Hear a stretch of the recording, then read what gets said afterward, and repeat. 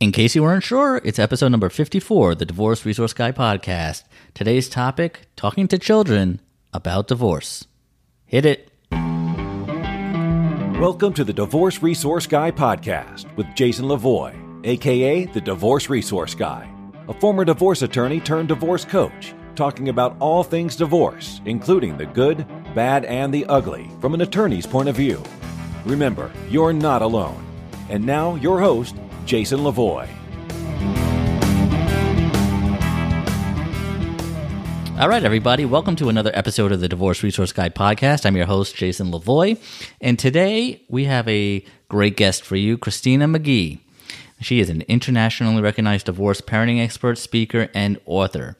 Throughout her career, she has educated both parents and professionals on how to keep kids in the center, not the middle, when parents part ways. Christina believes divorce doesn't have to equal devastation for families. While it's undeniably hard, with the right kind of information and support, she thinks parents can be a child's absolute best resource when families change. And I don't disagree for a second. That's why I brought her on the show. So without further ado, let me introduce to you Christina Mcghee. Christina, welcome to the show. I'm so excited you're here. I'm glad to be here. Thanks for the opportunity. No, absolutely. Today we'll be talking about kids and kids and divorce. But before we get into that, tell everybody a little bit about yourself, your background, and kind of how you got to this point. Ooh, that's quite a story. So I'm a child from a divorced family. My parents divorced when I was a teenager, and I'm also a bonus mom, as well as a bio mom. So together, my husband and I have 4 kids together. So when you talk about the topic of divorce, I definitely have a personal and a professional interest in it. My professional interest really didn't happen until much later in life when I became a bonus mom. And I had these 2 amazing kids, and my husband and I were trying to figure out how we make it work for them between the 2 households. And while I'd love to tell you that everything, went off like a song, it didn't. We definitely had a lot of challenges we had to work through. So I started looking for resources and found out that there weren't really a wealth of options. There were a lot of resources that did a really good job of pointing out what the problem is, but not really telling you what to do about it. And so I became really invested in how do you offer practical, helpful information about this topic. And I started digging in and eventually led to my teaching classes to parents. So in my jurisdiction, parents are mandated to take a 4-hour parenting class. And so for about 12 years, I taught those classes and learned lots. We have the same here in New Jersey. It's mandatory when you go through the courts. They make you take that class. I love how you use the word bonus mom too. I don't think I've ever heard that before. Yeah, I actually came across it when I was teaching. There was a parent from another country that was in the class, and they said, well, where I come from, we use the word bonus. And I thought, oh, wow, what a great term, because I never really loved step language, Right. Step mom, you think of Cinderella and Snow White and all these evil, and that just didn't feel like a fit for us. No, you're absolutely right. Bonus, it's like it reminds me of, like a game show, and it's like, not only did you win 3 kids, but wait, there's more. So today's topic I want to focus on with you is kids, bonus or not. But when we're talking about divorce, and children, it's a really, I don't know what the word is I want to use, but delicate. I'll go with that. Line that parents walk in, and how to talk about divorce with kids, how to communicate certain parts of the process. So let's dive into that a little bit. I mean, what would you say, is the number one concern that most people have when talking to children about divorce? I think the biggest concern parents have is, what do I say? You don't get a guidebook when you file your petition that says, here, I wish you did, but here's what you need to say, and here's how you need to say it. Parents really struggle with, what do I say? And they're so worried about it that there's like two pitfalls that they can fall in. One is saying too much, and the other is not saying enough. And so when you talk about it being a delicate balance, that's right on the money. We really need to strike that sweet spot where we give kids enough information to understand what kind of change is happening in the family, but not so much that they are emotionally overwhelmed or that they feel caught in the middle. Yeah, absolutely. And how do kids at every stage, right? They're different concerns. So let's start with the younger children. At what age do you think it's even appropriate to try to actually communicate and talk with your children about what is going on, as far as mommy and daddy getting a divorce? Like when is too young? When would you start? What are some good guidelines if you have any? Well, so I would say you start using the language right away, regardless of how old your kids are. And that might sound a little crazy, oh, I've got an infant, Christina. Why would I be, talking about divorce? But just helping yourself get in that mind frame and that you stay consistent with your children in the language that you use. So if your 2-year-old is transitioning from your home to mom or dad's home, you say, okay, now is your time with mom. Now's your time with dad. You're going to be at dad's house. We're going to have parenting time there. Mom and dad live in different homes. Intellectually, cognitively, kids aren't going to be able to wrap their head around it at that age. But as you continue to give them the same message over and over again, eventually they'll be able to integrate it. And it will just become something that they accept as a part of how life is. Yeah. And so I say, you don't hold off and wait for this magic age to go, oh, by the way, ta-da, you're living in 2 different homes and we're divorced. Right. It's not like, they turn 6 years old and say, okay, well, now we can talk to you about what's going on. Mm-hmm. So that's great. Now, how important do you think it is? This sounds like an obvious question, but I wonder, how important is it that both parents, if they're living in separate places, Mm-hmm. are giving the children similar routines, or they have similar approaches to parenting, whether it's, with young children, keeping them in a routine where you have dinner, let's say at, 6:30 and go to bed by 7, like that sort of thing. Is that, in your mind, does that play a big factor in how the kids adjust? Well, I would say when parents can get on the same page about those big ticket items, that's certainly ideal. Of course, Sure, yeah. that makes it easier for kids. But it's also not a complete deal breaker if you're not in chapter and sync on every single thing. In order to be a good co-parent, you don't have to do things exactly alike. But what you do want to do is make sure that when children are with you, they know what to expect. So that you're very consistent in your household, that you set up predictability for kids so that they feel secure.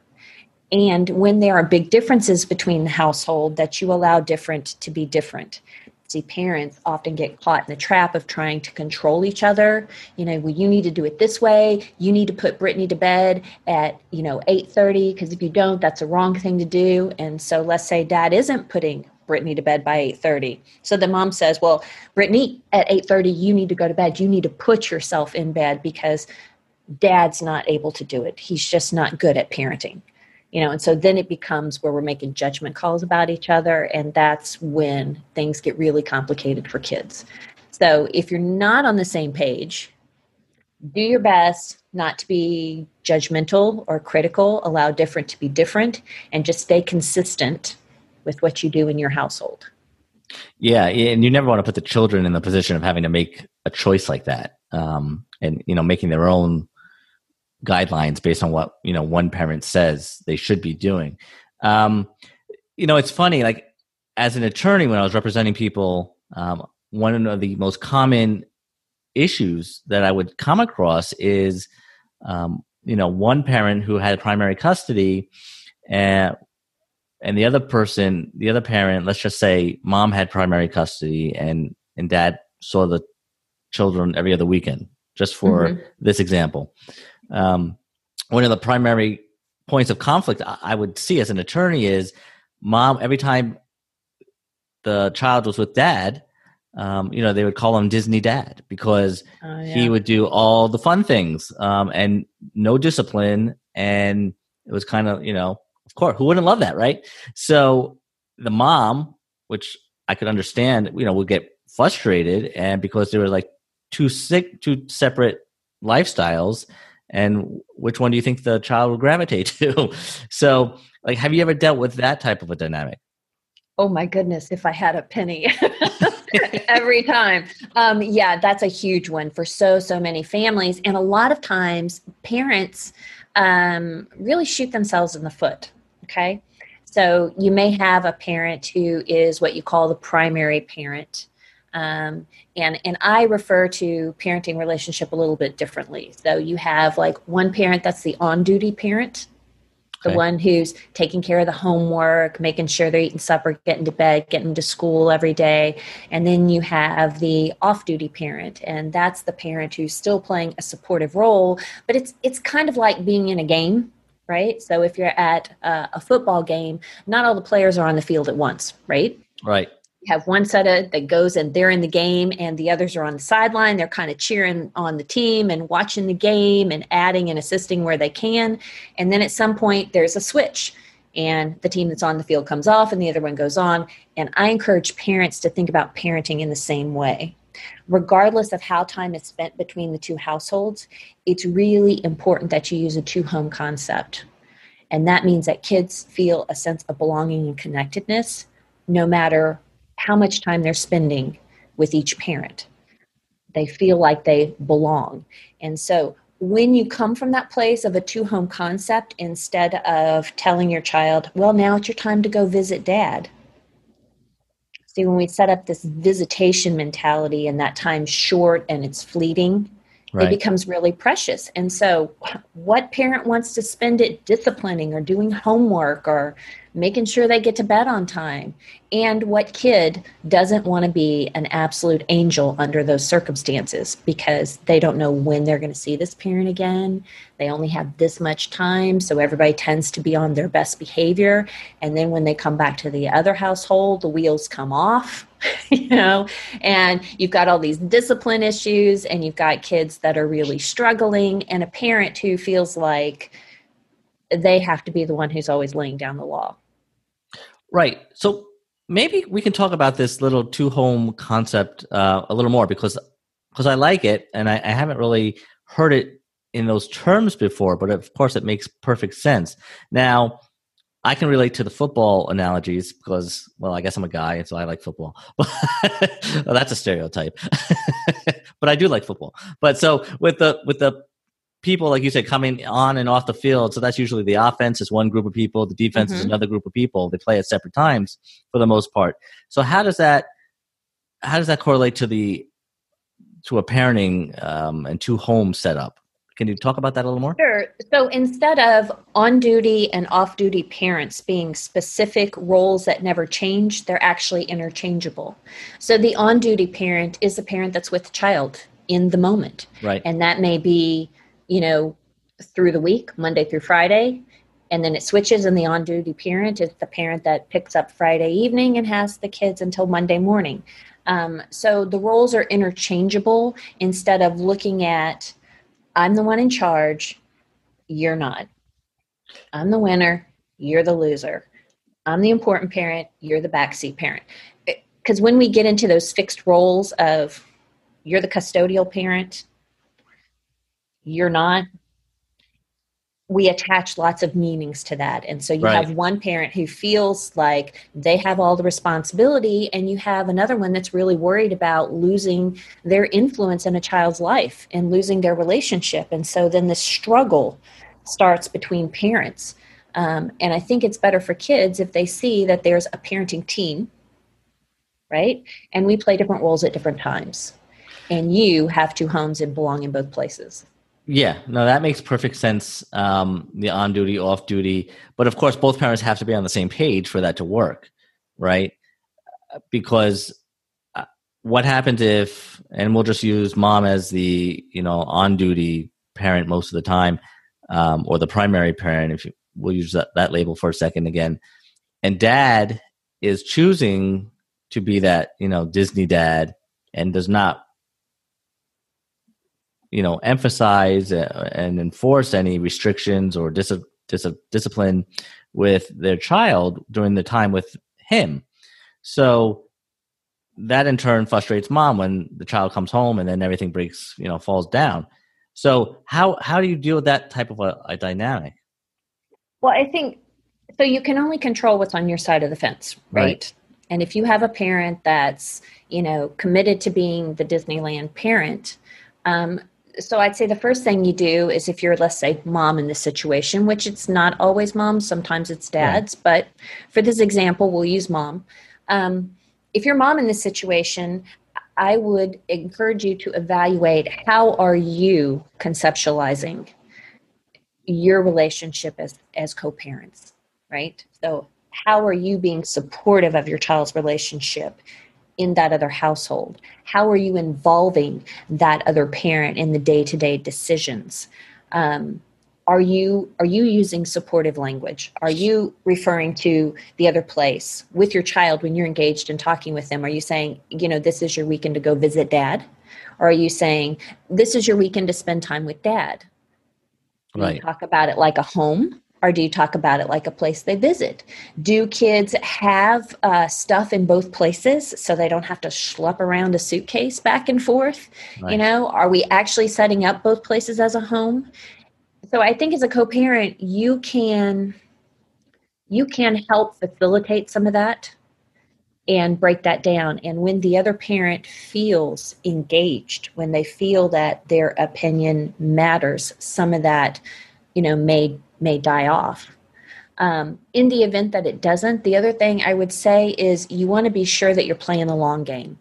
And even if the other parent is not going to provide structure, even if they're not going to do homework, you do you. And you provide kids with as much, structure, predictability and consistency as you can. You continue to play that supportive role because as kids get older, they figure it out. I had a woman in one of my trainings I was teaching, and she said, hey, I am that person who had, the Disneyland parent.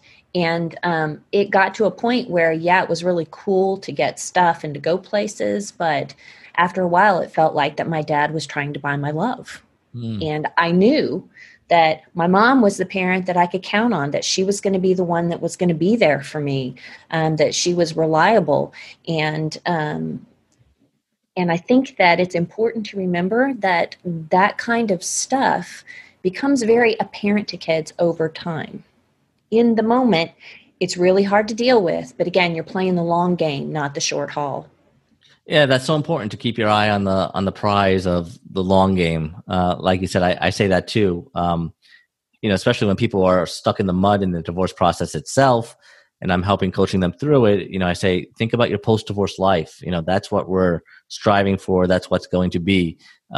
So kind of, keep your eye moving forward and always looking towards the big picture. It's so easy to get stuck. Right. Day to day. Yeah, absolutely. Now, I'm curious if how old was that person, the woman who said, I was that child, when she said it started beginning to get old, the whole Disney routine? I think she was a teenager. Okay. I think she said around her teenage years, it looked very different to her. She started noticing different things, but things become apparent to kids at different times for different reasons. And I think a lot of times we don't give our kids enough credit. I mean, they're really many times a lot smarter and wiser than we think, and they figure things out. And so it's really important as a parent that you do what you can do to maintain your co-parenting, set your co-parenting values, and operate out of those. One pitfall that lots of parents get into is that they consistently make their actions dependent upon what the other parent does or doesn't do. And True. so you get into this reactive, you become very reactive instead of responsive. And as you're parenting your children, you want to be thoughtful, you want to respond, and you want to figure out what are your priorities, and you parent towards those. Yeah, that's a great point. So, and that's what comes to my mind is a situation where, all right, when we're trying to communicate with our children directly, and we're in a tenuous kind of a dynamic with the other parent, maybe there's still a lot of anger from the divorce or the marriage. Doesn't matter, but they're kind of butting heads. They're not on the same page. So when little Samantha, we'll call her, comes back from her Disney weekend with dad, just building on that same example we've been using, and mom can react in a couple different ways. She can react, kind of angrily in front of the child that, oh, he did it again. He was supposed to do X, Y, and Z, and that's not good. What would be a good way for her to talk with, little Samantha about her time with dad, but her expectations and that whole dynamic of what's going on? Well, I would say, how would mom in this example talk with Samantha if she just got back from grandma's? I mean, a lot of times we put a different spin on these situations because it's the other parent. Right. So Grandma's supposed to spoil you.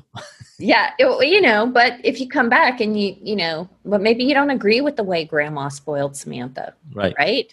Maybe grandma's way of spoiling Samantha was to let her have like ding dongs all day long and sit in front of the TV, Right. So when you come back, you might say, Samantha's like, wow, had a great weekend at grandma's. I ate ding dongs and I watched TV all day. Mom could say, wow, well, that's the great thing about being at grandma's. Won't be happening here. Right. So again, that's one of those slippery slopes where we can get really focused, and sometimes kids pick up on those kind of strong feelings, and so it plays out in a different way. So maybe you have Samantha come home and, mom says, time to do your homework, you need to turn the TV off. And Samantha pops off with, well, when I'm at dad's house, I can do my homework in front of the TV. Dad doesn't care. As a matter of fact, I can watch TV as much as I want. Right. And so mom instantly goes off like a bottle rocket and is like, oh yeah, is that what dad lets you do? Well, let me tell you a little something about dad. Dad is a really crap parent and he shouldn't be allowing you to do that. And young lady, you're going to go do your homework right now. And she starts just going on and on and on about dad. Well, what has little Samantha just done? She's completely derailed mom. We're no longer focusing on the fact that the TV needs to go off. You need to sit down and do your homework. It's all about dad. Where instead, mom could take a more thoughtful approach and she could say, oh, wow, I bet that was a lot of fun that you get to do your homework in front of the TV. Here in this house, we do things a little bit different. In this house, you need to turn the TV off and you need to go do your homework. Now get to it. Right.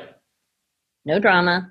No talking about dad, no making comments on what a crap parent dad is. You just stay focused on the fact that Samantha needs to do her homework. And in this house, this is how it's done.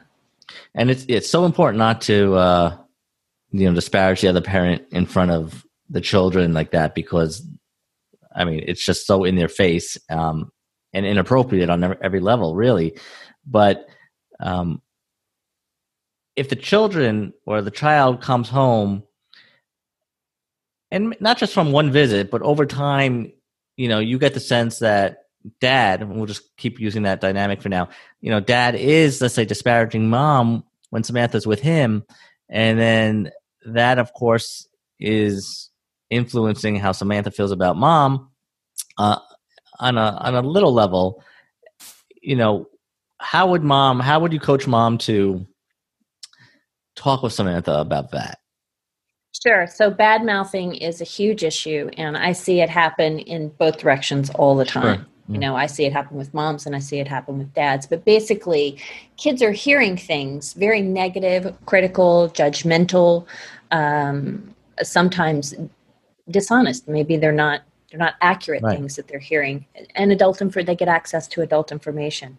And so I think it's really important for parents to remember, first and foremost, that when you fight fire with fire, kids get burned.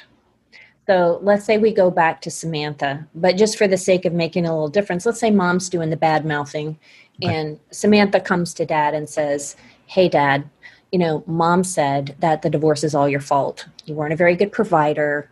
You were really sloppy. You weren't a good husband. And so she didn't really have any choice."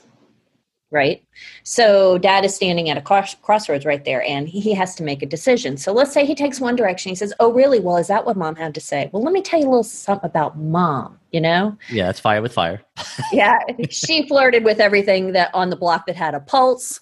She didn't cook dinners well. She wasn't a good person to be married to, and she has horrible habits, and she's late all the time, and she spends too much money, and on and on and on. And so little Samantha gets loaded up with all kinds of information. Yeah. Now, what does little Samantha do with this information? She makes the beeline right back for mom and says, "Hey, mom, dad said, you flirted with everything on the block that had a pulse, right?" And so mom then says, "Oh, did he really? Well, let me tell you." Yeah, it escalates on both sides. So it never really ends. And this kid is caught in a no-win situation between two people that she loves. So if we roll it back, and let's say that Samantha has just shared a bunch of facts with dad again, and now dad makes a different choice. He decides not to fight fire with fire. And he says, "Oh, wow, sounds like mom's feeling pretty upset with me. What do you think about what she said? I'm really sorry you had to hear that." Sometimes when adults go through a divorce, their feelings get hurt, they get really mad, or they get angry, and they might say things to try and hurt the other person's feelings. If let's say mom rolled out some stuff and you don't feel like there's a grain of truth in anything she said, doesn't mean you have to roll over. You can say to Samantha, "I don't really agree with what mom said. I have a different opinion." Right. But without getting into the details.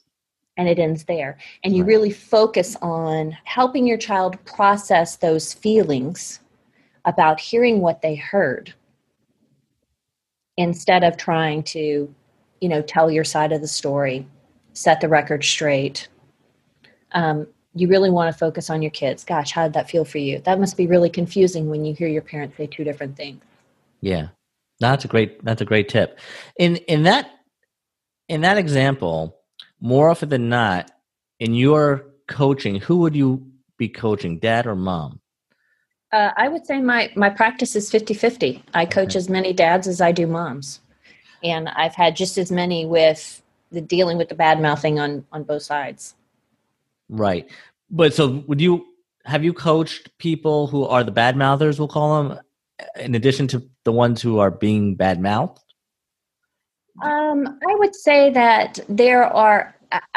somebody that is deeply embedded in that kind of behavior is probably not seeking out somebody like me. Right. I was going to say that A, will they admit it to you? And right, B, I can't imagine somebody being proud of conducting themselves that way. But right. So more often than not, you're helping somebody deal with that kind of conduct. Right. But I will say that there are parents, really good parents that I've coached, that even when you're very well intended and you're trying to do the very best you can, it's such a slippery slope. Like you can easily slip up in lots of very small ways.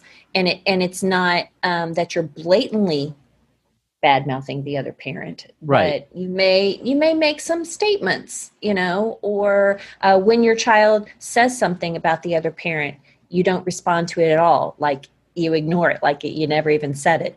Or let's say that, Brandon has made a huge mess in his room and mom walks in and says, "Brandon, this room is an absolute disaster. You're just like your dad. You're so sloppy." you know? Right. And so the whole aspect of bad mouthing or, being judgmental or critical can happen in so many ways. And so I've had some parents that, like, when they understood it better, they went, ooh, oh, wow, I better keep that in check. Right. No, yeah, absolutely. We're all human, and nobody's perfect. And there's definitely different levels of bad mouthing. There's right the inadvertent. Oh yeah, I probably shouldn't have said that. Versus the intentional. Oh, your dad is the one who's flirting with every other thing that walks. Comment. So I definitely think that there's a difference there. Now we're running out of time, but I figured I'd kind of end with you on this note. When or what are some signs, if you can share with us, that you see when kids are in the middle of a contested divorce situation, um, where there's real damage being done to the children, to the point where perhaps something has to be done, and they have to be introduced to professional help in therapy or some other setting, versus normal, this is a divorce and this is how kids can act, and you should just try to communicate better. Are there any like certain signs that kids will show that would be big red flags?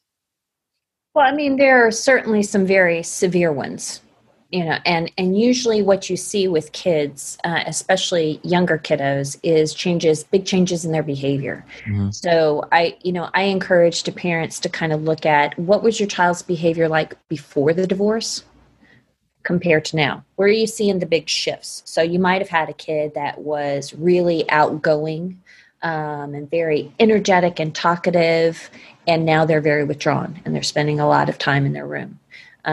You might have a kid that seems really sad most of the time, that they seem like they're really struggling. And I invite parents to trust their gut. I mean, you know your kids better than anybody else. And if something seems off to you, then you should probably consider getting it checked out.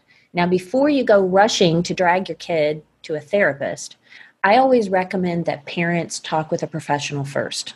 Because a lot of times, if parents can get the support and information that they need, they can make the changes that are necessary to truly help their child. The other piece is that if you go talk to somebody first and get some feedback, and you decide that your child does need to have someone to talk to, then you get to vet them. You see if they're a fit, because I really believe therapists are a lot like shoes. Just because they look good doesn't mean they're a fit. Absolutely.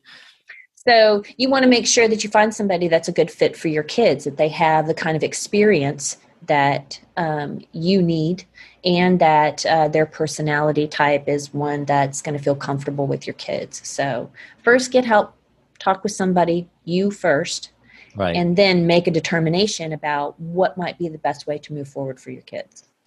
Right. And of course, it's always better if both parents are on the same page as far as that goes. But I've also been in the middle of, battles about whether Junior needs to go to therapy or at all. And Mm-hmm. as an attorney, I always hated being in that spot, because again, people are supposed to be acting, in the best interest of the children.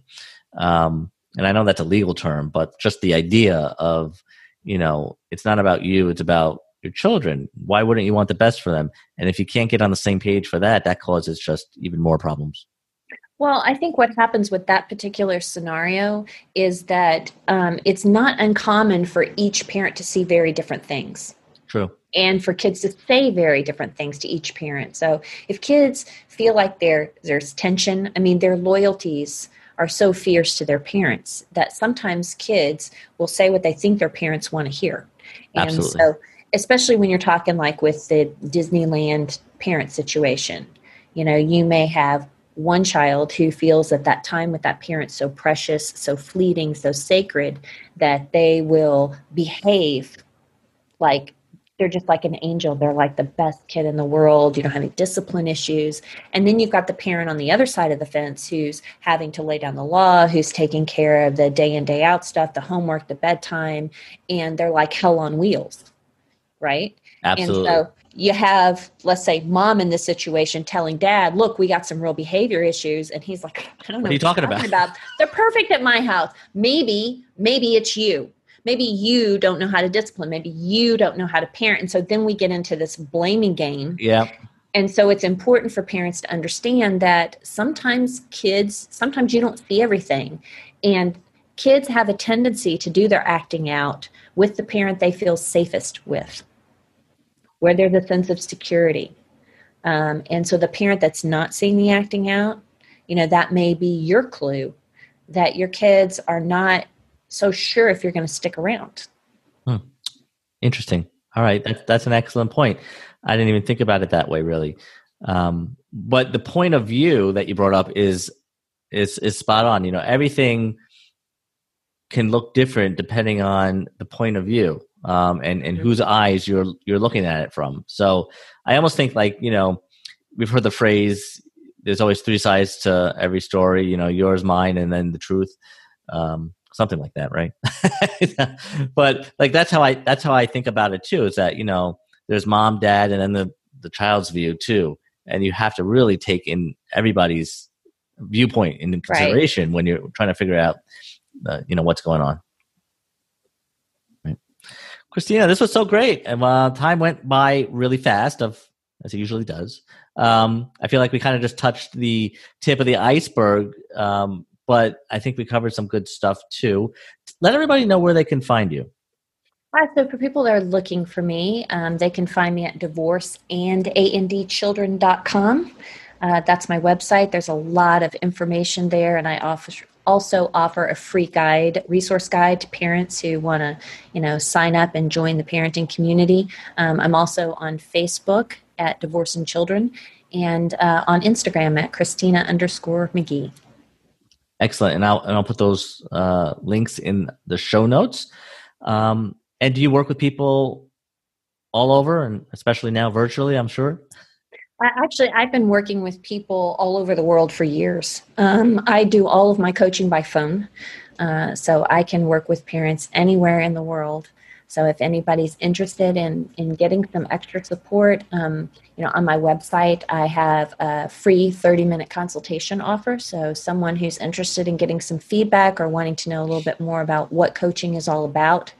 I really believe that's important. You talk with somebody before making a decision to work with them. So that is my way of letting parents get to know me, finding out a little bit more about coaching and whether we would be a fit. Absolutely. Because just like everything, right? You have to be a fit. Well, great. Thank you so much again for being a guest. We'll have to have you on again in the future and cover some more stuff. Yeah, I've really enjoyed it. Thanks so much for the opportunity. All right. Thank you, Christina, for coming on the show. And I hope everybody listening got some good information out of that. And, obviously, we can't stress enough the importance of communicating what's going on with divorce properly and in the most healthy way with the children. But they do need to know what's going on to a point, because whether you think so or not, they are very perceptive no matter what age they are. So if you are looking for some help with your divorce, check out my resources on jasonlavoy.com. I offer a variety of one-on-one coaching, and I also do group coaching through the Divorce U membership community. So for the price of about a cup of coffee a day, or a little more depending on when you're hearing this, you can get help for your divorce, which includes access to divorce video tutorials that walk you through every step of the divorce process, and live group coaching with me. So check that out. If you have any questions, don't hesitate to email me, jason@jasonlavoy.com. Also, if you like the podcast, I would love it if you gave a positive review on iTunes and subscribe so you get all new episodes when they come out. In the meantime, all I'm going to ask you to do is be strong, act confident, and stay positive. I'm Jason Lavoy, a.k.a. the Divorce Resource Guy, and I'll be seeing you real soon.